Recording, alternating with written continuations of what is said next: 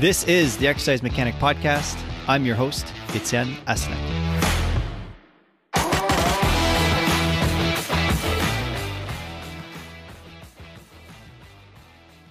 Hey everybody. Before I introduce today's guest, I'd like to share with you an exciting new initiative we're doing here at the Exercise Mechanic. In future episodes, we'll not only be bringing on highly qualified guests with which we'll be diving deep into their areas of expertise and mastery, but we're also bringing on you. Now, although it may not be you, unless you'd like that, of course, we will be having live conversations with real fitness professionals about the specific problems they're facing with their clients. The goal of this is to get into the trenches with you, to talk about real challenges, and to find real solutions to help you move your business forward in a meaningful way. Exactly what will be discussed remains to be seen, but we'll be focusing on our 4 pillars: functional anatomy, biomechanics, rehab and pain science, as well as coaching. We will also be chatting about how to build a profitable training business because, as you know, you can only continue to help people when you're profitable. We're going to be shifting into this model as of the new year, so stay tuned for new episodes unlike anything you've heard before. If you'd like to be on the podcast with myself, and perhaps even a guest speaker if your needs are very specific, then send an email to theexercisemechanic@gmail.com or find The Exercise Mechanic on Instagram @theexercisemechanic. All right, enough about our new format. Let me tell you about today's guest, Dr. Michael Mash. Dr. Mash is the founder of the Barbell Rehab method, a method that aims to promote a biopsychosocial understanding of pain and rehabilitation in the fitness and rehab world. He and his team work with personal trainers and clinicians, and they are shifting the narratives around pain. This episode was really fun for me because I'm actually a huge fan of what the Barbell Rehab team is doing. The perspectives they teach and encourage are very congruent with what we're doing here. In this episode, we talk about the Barbell Rehab framework, the importance of cultivating optimism in our clients, why one rep of a deadlift can actually change someone's life, and I've 100% experienced this to a T, and we talk about that a ton in this episode. We also talk about why the notion of movement prerequisites is less supported than we previously thought and may actually be damaging. We do tons of myth busting around rehab and injuries, and a whole lot more. If you're interested in seriously leveling up your game as a personal trainer, you're not going to want to miss today's episode with Dr. Michael Mash. Enjoy. Dr. Michael Mash, welcome to the show. Thanks for having me on, Etienne. Super excited to see where the conversation goes. Yeah, man. Me too. I was relatively recently introduced to you and the Barbell Rehab initiative, let's say. I would say about 6 or 8 weeks ago. I was talking with one of my friends, Chris Fudge, who's a powerlifter. Do you know him? Yeah. We've done some work together in the past. Oh, amazing. So I was chatting with him about the potential of, blending he and I's skill sets, and mine being a little bit more oriented towards pain and his with barbell work. And I was like, maybe we could blend this thing. And he was like, oh, you should check out this Michael Mash guy and Barbell Rehab. And so I checked out your work. I vibed with it. And then that's when I reached out. So I'm psyched to have you here because from what I've seen, the message that you're looking to put out into the world and the subsequent changes that we're hoping that will trigger are aligned with, what we're trying to do here at the Exercise Mechanic as well. But before we get into specifically Barbell Rehab and what you guys are doing, I would love to just learn a little bit more about you because we just met. So I'm curious, what led you to go down the fitness and rehab path? Why don't we start there? Yeah, for sure. Yeah. So it's a long-winded story. So I'll just give you the Cliff Notes version of it. But basically I was a high school baseball player, and my sophomore year of high school, my school contracted with a hospital that sent us an athletic trainer, and we were super fortunate to get a really good one. And he said, I'm going to help you throw faster. Here's how to do a rack pull. And I was like, whoa, wait, what? Barbells to throw faster? So I was like 14 and knew nothing about this. Just a 6 foot, 130 pound lanky guy. and he showed me how to safely and effectively lift. And I was instantly in love. And I had some aching shoulder pain at the time that this helped also clear up. And I said, whoa, like, I think I want to go this route. I think I want to help people like this athletic trainer just helped me. And I stumbled into the physical therapy realm with a mission from day one that I'm going to go to physical therapy school. I'm going to incorporate lifting into physical therapy. And that's going to be the way it is. So I get to physical therapy school and I was like, where's all the lifting? Right. So I quickly learned that it was not mainstream. And keep in mind, I mean, I was in physical therapy school 2013 to 16, and I think it has come a long way since then. Yeah. But that was just the beginning of this idea of let's get multi-joint compound exercises. Doesn't necessarily need to be the barbell, but just sound strength and conditioning principles into rehab. So I had that mission all along. Came out of school, immediately took a full-time job at a hospital outpatient setting where I was working with more people over the age of 70 than I can count. And looking back, I'm super grateful for that experience because I learned how to scale compound exercises with older adults. All through that time, I was working on building up Barbell Rehab, the practice as a side gig, cash-based. And then eventually I weaned down my time with the clinic and fell in love with teaching. And it's been ever since. We've just been going off on Barbell Rehab now has evolved into a full-fledged continuing education company. So that's my story. I love it. I love it. And talk about, stroke of luck of meeting an athletic therapist when you were 14. Oh my gosh. Yeah. Like I was introduced to the gym when I was, I think 19. And my fitness diet had nothing to do with, I would say intelligent barbell work. It was just buys, tries, I think 5 times a week with the occasional leg day, which revolved around calf work, So don't we all start out like that though? Like that's right. That's the majority of people. I mean, because it's fun, it's easy. And that's just what most people think working out is, right? Yeah, totally. And so why don't we go into this barbell rehab initiative? I know we were talking about it a little bit before we started recording, but what is Barbell Rehab and what does it stand for, and what type of changes are you looking to make in the fitness space with this thing? Yes. Yeah. So my mission has kind of evolved over the years, and I'm super transparent about that. I started this company as an Instagram page while I was in my 3rd clinical rotation in PT school. Started it from an extended stay hotel in Cincinnati. Like I remember it vividly. And the mission was at first was I want to help powerlifters overcome pain and improve performance. So it was heavily biased around how do you overcome pain with a squat, bench, deadlift, and just getting barbells into everybady's hands. Like, I don't care how old you are, the barbell is the way to go.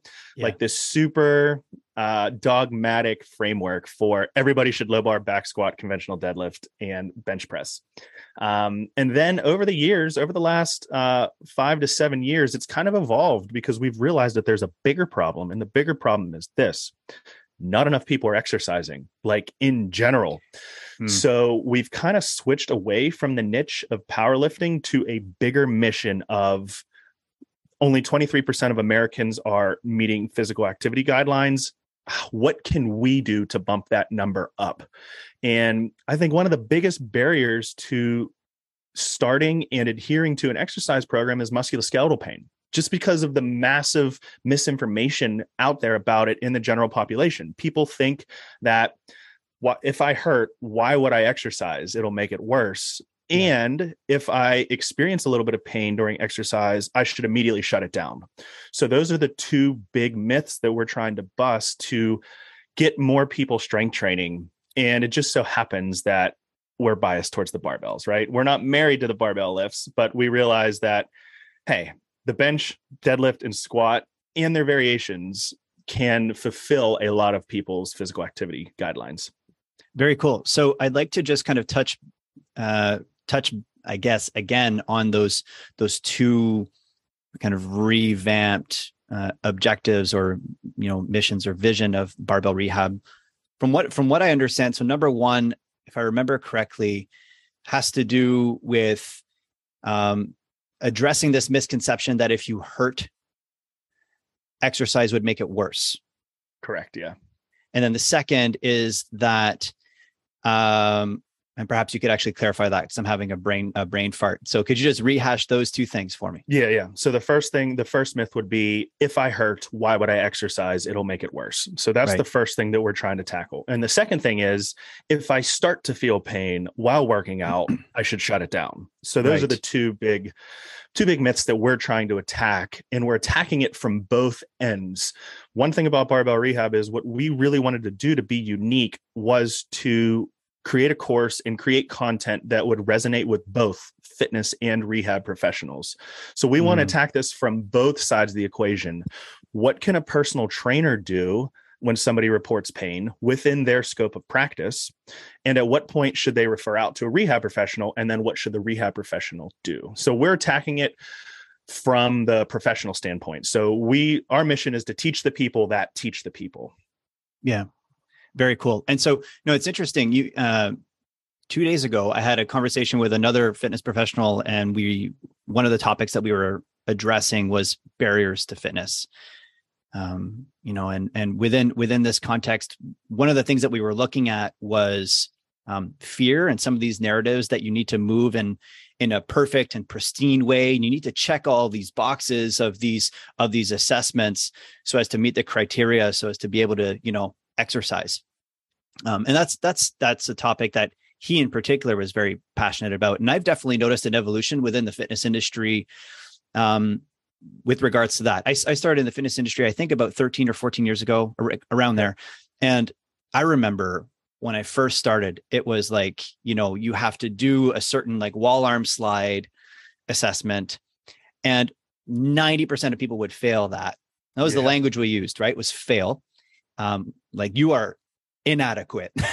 I know, right? And you cannot overhead press, right? And if you do, it's inevitable that your shoulders will explode. And we were weaponizing that as a means of getting people to sign up with us. And one of the things that I'm really psyched about when it comes to the fitness industry is that, especially I would say within the last 5 years, perhaps 4 to 5 years, it really seems like there's been a steep climb out of leveraging fear and taking a little bit more of a movement optimist approach. Have you noticed that? Because I can only speak to the personal training industry, but have you noticed that similar changes in the realms of physical therapy? Yeah, 100%. I mean, the biopsychosocial model of care has been around for a while, but thanks to social media, there's been a lot of loud brands and loud voices. And I'd like to consider myself one of them, who've been sort of preaching it just on social media in the last 5 years. And that's caught on, and it's starting to just create a shift to the where the mainstream idea is now movement optimism, or I'd at least like to think that instead of kind of gatekeeping exercise and telling people, oh, you need to do all these assessments in order to qualify to do a specific exercise. But I'm definitely seeing a trend on the physical therapy side as well. I mean, even back in 2013, when I was in PT school, geez, that was almost 10 years ago. Insane. We're dating ourselves here. I know. Even back then, we didn't get too much on biopsychosocial. I mean, I was taught how to derotate bones and to put bones back in place, and how to correct pelvic upslips, all there. We don't need to go in a rabbit hole down that. But I mean, I was taught on the biomechanist model, and I was fortunate enough that I quickly unlearned that, and it just immediately resonated with me. And I was like, I knew I couldn't feel if a bone was rotated out of place back in PT school. I knew I wasn't crazy. So I've definitely seen a trend on the rehab side as well. So this is a really interesting topic because, as someone who, I think it might be wise to define, like taking a biopsychosocial approach, or, for those that haven't been exposed to that. So maybe we could define that in a moment.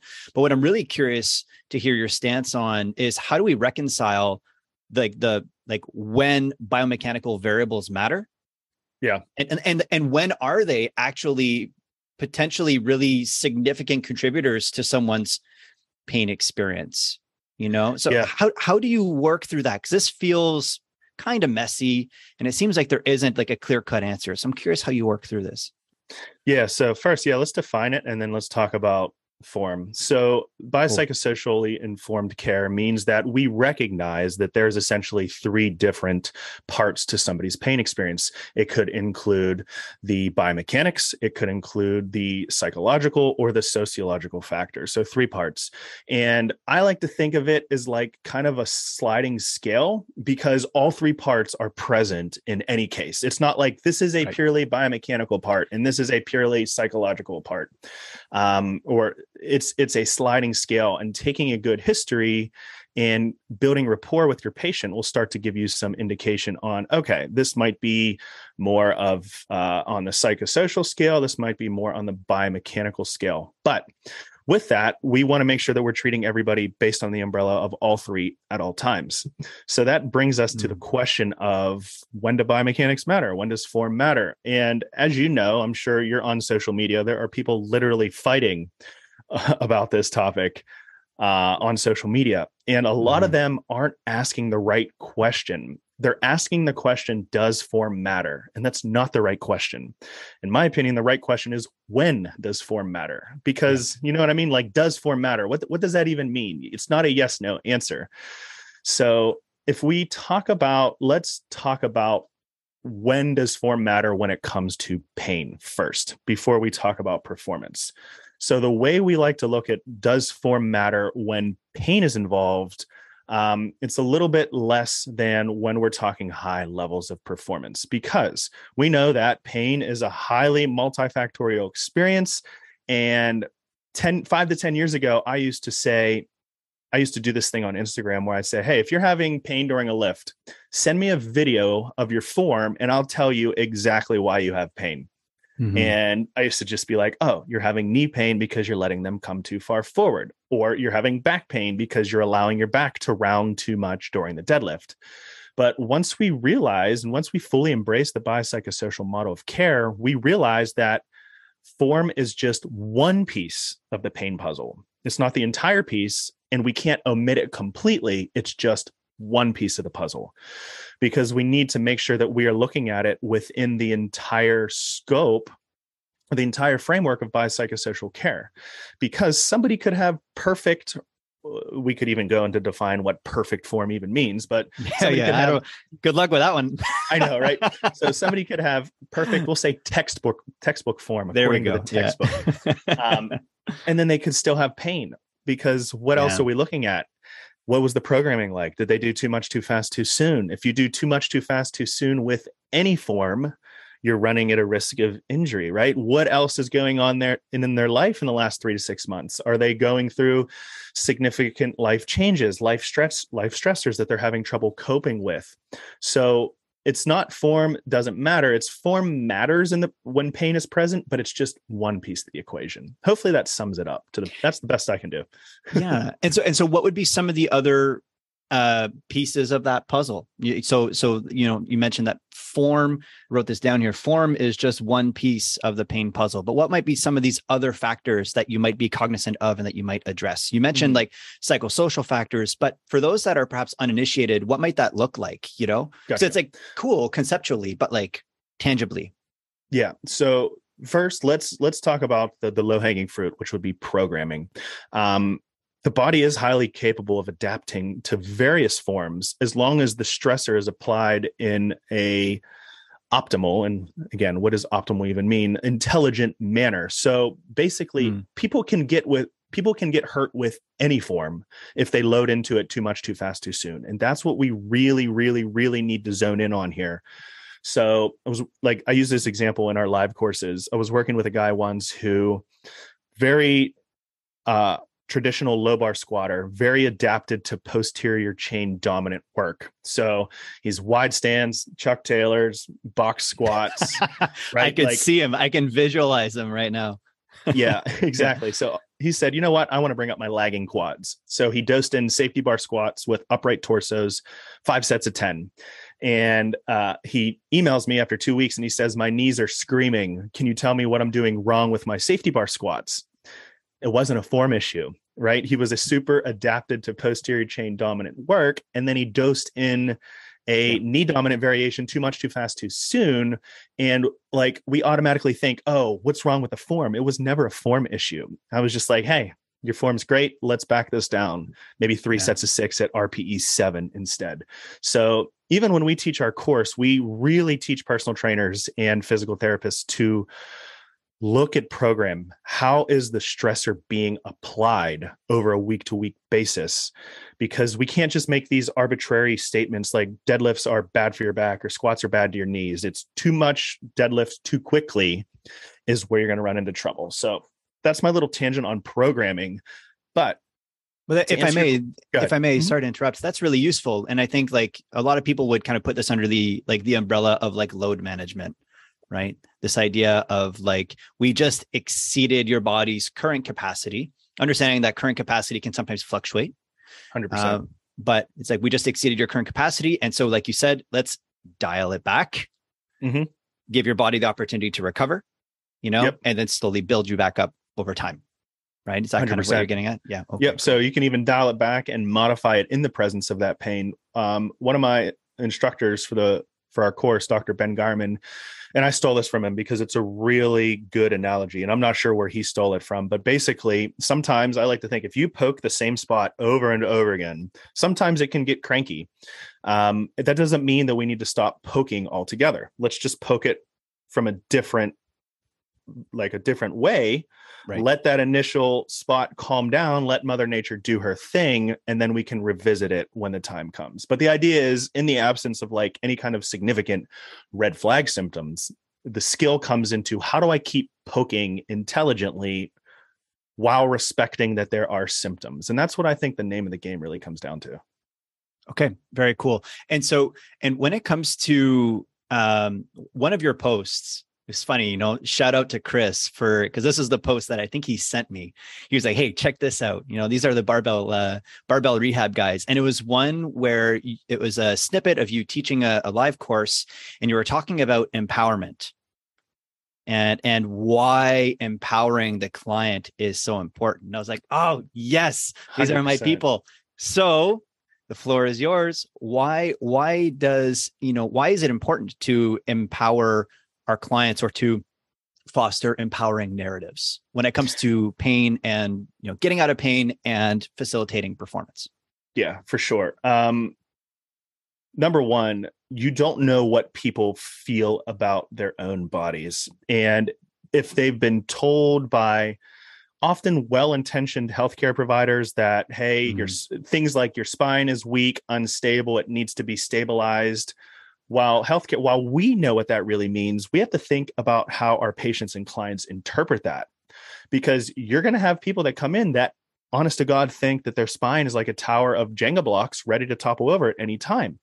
And this is where I always say, I use the example of one set of deadlifts can truly change somebody's life. Yeah, it really can. Is it enough to cause any kind of robust physiological stimulus? Of course not. But it can certainly cause a robust psychological adaptation. So part of our course and part of our brand message altogether is, if you can coach somebody into some sort of squat or hinge variation on day one, doesn't need to be heavy, it's just to their tolerance, you can then use verbiage like, hey, look, you just picked 50 pounds off of the ground for 5 reps. And it felt good, right? And yeah, it felt fine. Look, you're not as broken as you think you are. That one set literally can change people's life. Yeah. So, now that I think about it, I didn't really answer your question about how do we tell biopsychosocially if something's going on psychosocially. Do you want me to revisit that, or would you like to go to the next topic? In a moment, because I'm really excited, because you mentioned this thing of, one set of deadlifts can absolutely change someone's life. I have a client of mine currently, and she was diagnosed as hypermobile. And with that diagnosis of hypermobility also came a lot of caution from her physician or her physiotherapist up here in Canada. Honestly, dude, the worst thing was Reddit. She went on this she went on this like hypermobile, group, this Reddit group, and everyone was talking about how like you shouldn't do these things, but in particular, don't do deadlifts, right? That was the thing. And this is why I'm getting so excited when you shared this. I wrote down one set of deadlifts can actually change someone's life, not necessarily because of the tissue adaptations that will ensue from that, but because of how that can fundamentally alter how somebody sees themselves. 100%. And you can create evidence in the gym that they're not as fragile or they're not as broken. And the ripple effects of that are absolutely immeasurable. And I remember this woman, she hit triple digits, right? She pulled like 105, and she made it look easy. And this was after like a few months of working our way up to it. And she puts the bar down, and she was like, how much was that? I was like, that's 105 pounds. And you did it like 6 times. So that's like, 600, and I'm bad at math, but it's over 600 pounds that you moved in that set, girl. That's badass. And she was just like, oh my God, Yep. And the moment she had was like, like what else am I capable of doing? Exactly. And like, this is for the people listening to this is the stuff that matters, right? Because I agree. That feeling of resilience and that expectation violation that they experience where maybe I'm not as fragile, that bleeds over into every aspect of their life, personal, work, like it bleeds over everywhere. And that's why it's so important, because now suddenly they're going to feel more confident just in themselves in general. They're going to feel more confident at work. They're going to feel more confident in their marriage. Like that's why this is how we can induce behavioral and just behavioral change with the barbell. So not necessarily barbell, but you know what I mean. Mass-based resistance. Exactly. I don't want people to think that like I'm just only using barbells because I'm the barbell rehab guy. Yeah. No. So anyways, man, I totally agree with you on that. And I don't know if you could see how excited I was getting when you were talking about that deadlift notion. I was over here just having a party. Love it. Let's circle back though to psychosocial contributors to pain. Sure. So let's talk about some of the important ones, and then let's talk about how I might go about addressing them. So cool.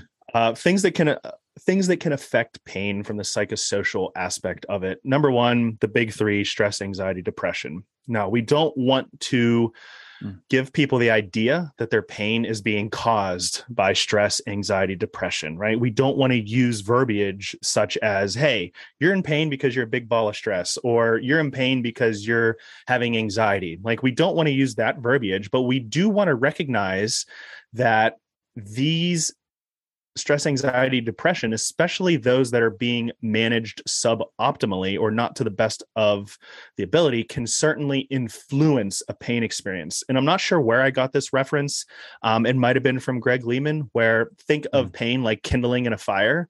And then when you put stress, anxiety, depression on, it's like throwing gasoline on it. And suddenly that kindling turns into a bonfire. And now we have more to manage. So that's the big one. And then that can lead to inability to do the things that people enjoy. And when you're unable to do the things you enjoy, you can become socially isolated. You don't go out with your friends like you used to. And that can all affect somebody's pain experience. Now, not only do I hurt, but I'm unable to do the things I enjoy with the people I enjoy. So that's why part of care is, can we get this pain down to at least a manageable standpoint, where we can then encourage people to, hey, I want you to start doing the activities again that are meaningful to you, even if it hurts a little bit. And that's super important, because getting them back to the things they enjoy, that can help desensitize them, even if there is a little bit of pain. So that's why I'm big on getting people back to their activities, even if it's modified, as quickly as possible, provided it's a tolerable training environment. So that's what I would look at. And the big question here is, how do we like assess this? And it comes down to, first of all, who's working with this person? If it's somebody that doesn't have a license to treat, like a personal trainer or a strength coach, it's not your job to treat this. It's not your job to personally work with somebody to help them overcome stress, anxiety, depression, but it's something that you can at least bring to the forefront and get them to the right person. So one thing that I like to ask, and we teach this in our course, and it's just an open-ended question, is, has anything in your personal life changed in the last 6 months? And just see what they say. And they might give up information, or they might be like, no, I'm good. And that's just at least like a screening question that you can ask, because you'd be surprised at what people would say to that. I once had a guy that said we were dealing with like some persistent neck pain, and it was just one of those neck stingers. Like you woke up, can't turn your neck, that just lingered on and on. And I asked him that question, and he started telling me things like, yeah, well, I'm going through a divorce right now. My wife has the house and kids. And I'm like, oh, okay. Like psychosocial stuff could potentially be influencing that. So I like to ask open-ended questions just to see what people tell me. Cool. And then, so faced with that, we're not only just aware of it, and we can like hold space and, like be a good friend, I guess, as like, as a trainer, and also perhaps steering it in the direction of like, are you seeking help for this? Yep. Are you seeking support? Yep. Yeah. So, and doing as a personal trainer or strength coach, that's what you should be doing. Are you seeking help for this? Do you need a recommendation? Is this something that you would like to address? And then say, hey, we'll do everything from the physical side of things here. We'll make sure that we keep your exercises tolerable, that they feel good, help you get back to the things you do. But then at that point, the personal trainer, or strength coach should be just recommending some line of help. Physiotherapists, we can dig into this a little bit more, right? Where we can really start to identify false beliefs that may be keeping people from optimal outcomes. Like, why does somebody think that their bones can easily go out of place? Why does somebody think that something like their form needs to be a very specific way? Just start to build this rapport with this patient. Ask them if they, what their stress management strategies are. Things like mindfulness, meditation can be very helpful. And if you deem that they could possibly use some sort of like psychologist consult or medication, there's different options here that we can treat it from a wide lens. Very cool. Very cool. So, as someone with your background, physical therapist and a strength coach, and also bringing it back to one of our first topics where we were talking about like barriers to fitness and the mission or the missions of Barbell Rehab. One question that I had for you in an effort of just making this kind of just, very applicable for the listeners is, I'm curious how you would answer this question. What are 3 myths or misconceptions about injuries? So specifically, perhaps like a knee injury, a back injury, and a shoulder injury that perhaps we could address and hopefully put to rest today. Is there anything that comes to mind? And what I'd love to just kind of organize this is one knee thing, one back thing, and one shoulder thing, just so we're covering, a wide breadth. I know you can do that. Let's go. But absolutely put to rest in the next 10 minutes. I don't know about that. I have faith, man. I have faith. All right. Okay. So I already assume you probably know which route I'm going to go here. Let's start with low back. Let's start with low back, saying that rounding your back is going to cause injury. Okay. The best I can do here is realizing that people can adapt to different back positions. So there's this myth that if you round your back, you're going to get injured, or rounded back deadlifts are bad for you.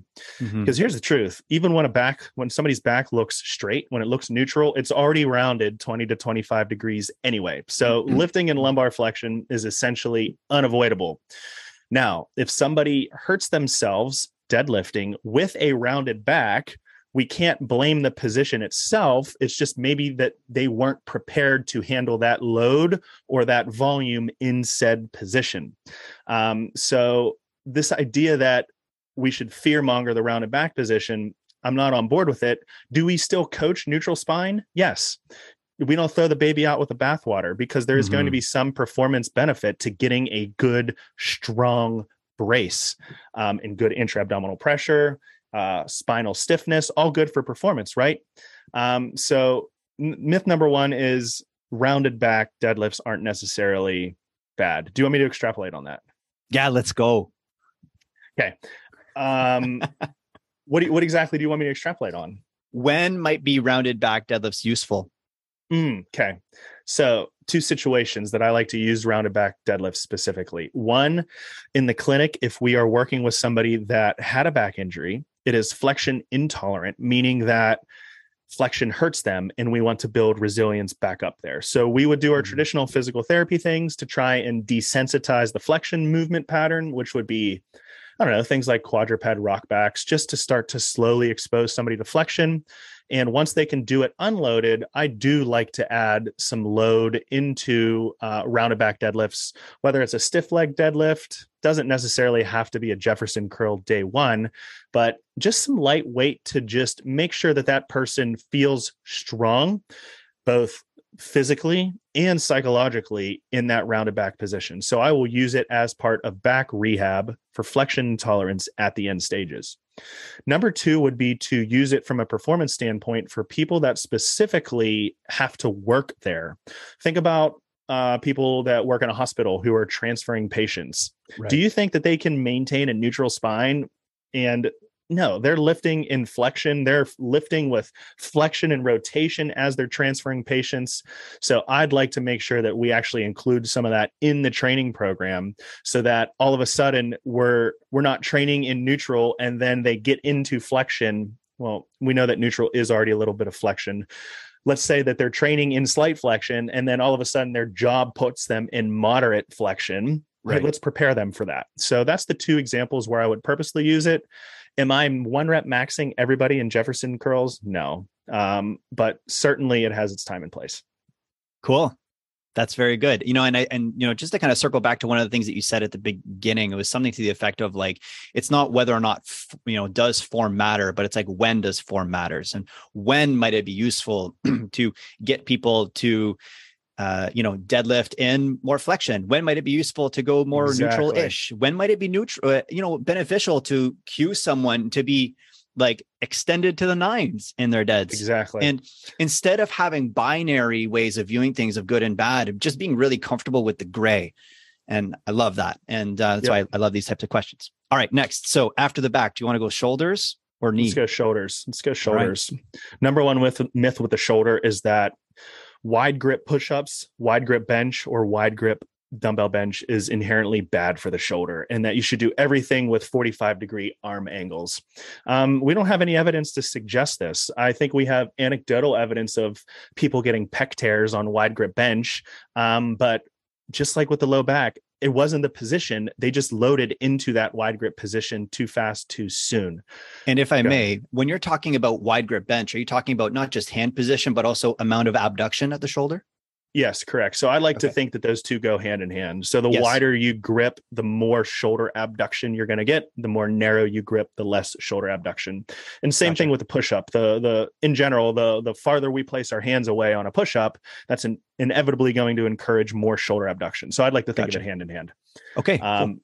Yeah. So people can get hurt doing wide grip push-ups and people can get hurt doing wide grip bench press, but it's more or less what was the programming of that.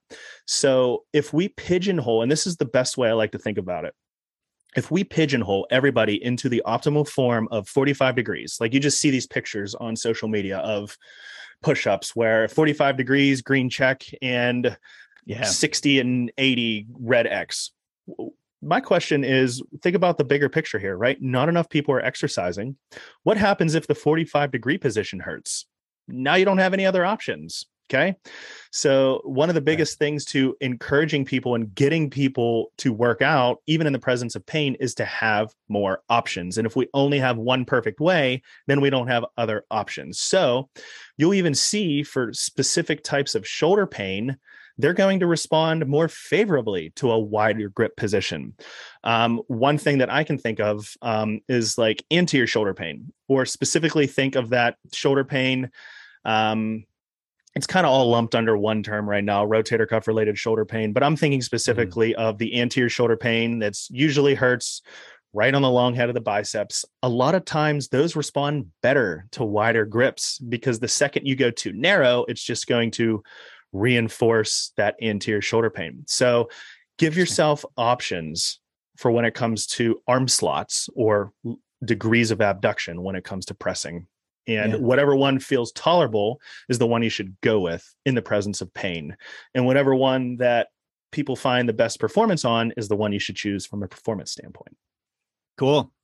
Love it. Last but not least, knees. Knees. I think at this point, this myth is pretty much dead. And it's like gone overboard because we have like people like knees over toes guy, like preaching it from the rooftops. But that's right. The knee forward position is not inherently bad. Okay. We don't want to swing the pendulum too far and say everybody needs to get their knee as far forward as they possibly can at all times, right? Because different squat variations are going to have different knee positions, or different amounts of knee flexion, different amounts of anterior tibial translation. But in general, the knees coming forward during squats is not a problem. And it's actually needed for front squats and overhead squats, right? Try and do an overhead squat or try and do a front squat while limiting that knee forward position. And it's not going to look pretty. You're going to have significantly inclined torso forward. It's going to look like a low bar overhead squat, which is not a very biomechanically efficient position from a performance standpoint. But oftentimes people start to get knee pain during front squats. People start to get knee pain during overhead squats, and they'll immediately blame the position. I told you, too much anterior shear, too much shear stress on the knees. No, the position is necessary for that in order to be in a biomechanically efficient position. It's just, hey, let's scale it back. Maybe we just loaded too much, too fast, too soon into it. So hope you're seeing a recurring theme here. Yeah, I absolutely. And I hope that the listeners are seeing a recurring theme, because in the grand scheme of things, a lot of these principles are, these principles of, for instance, like, did you do too much, too fast, too soon? Are there other options that we can use that will not provoke pain to the same degree, that we can perhaps leverage? And perhaps if we can't, or if there's a reason why we want to really poke into pain, we can perhaps reframe it and do so cautiously.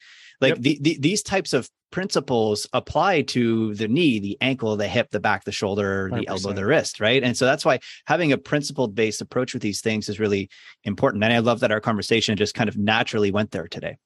Yep, 100%. And like one caveat to that is, especially with the low back, we don't need to treat it any differently than the rest of these body parts. I think that the low back especially is something where there's a lot of fear involved around, because things like low back tweaks can come out of nowhere and cause people severe pain for a week or two. And there's just this idea that the back needs to be protected more than something else like a shoulder, ankle, or knee. And that's also something that we're trying to demystify, as far as, hey, the back is just another structure, just like anything else. I love it. So as we start to wrap up here, is there any question that you wish I had asked that I haven't so far? To be honest, man, no, I think we covered everything that I wanted to cover. I hope to cover. And I hope that the viewers have a more clear idea of a couple things here. One, just because pain creeps in doesn't mean you need to shut something down. Doesn't mean you need to shut down the workout completely. It all comes down to finding entry points to movement, modifying activities to make them tolerable in the presence of pain, while Mother Nature does her thing and desensitizes the system as a whole.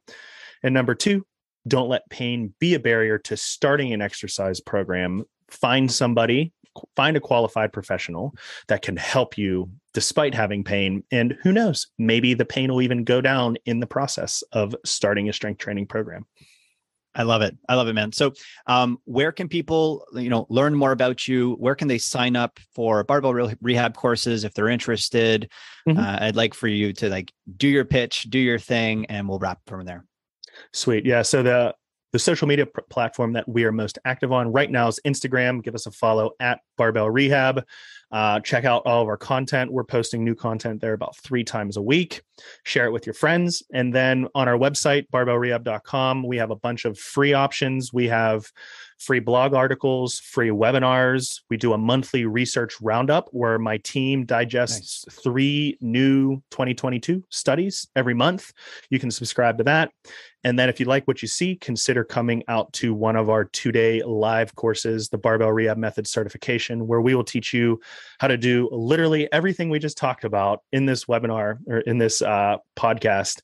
We'll teach you everything. CEU approved. Come on out.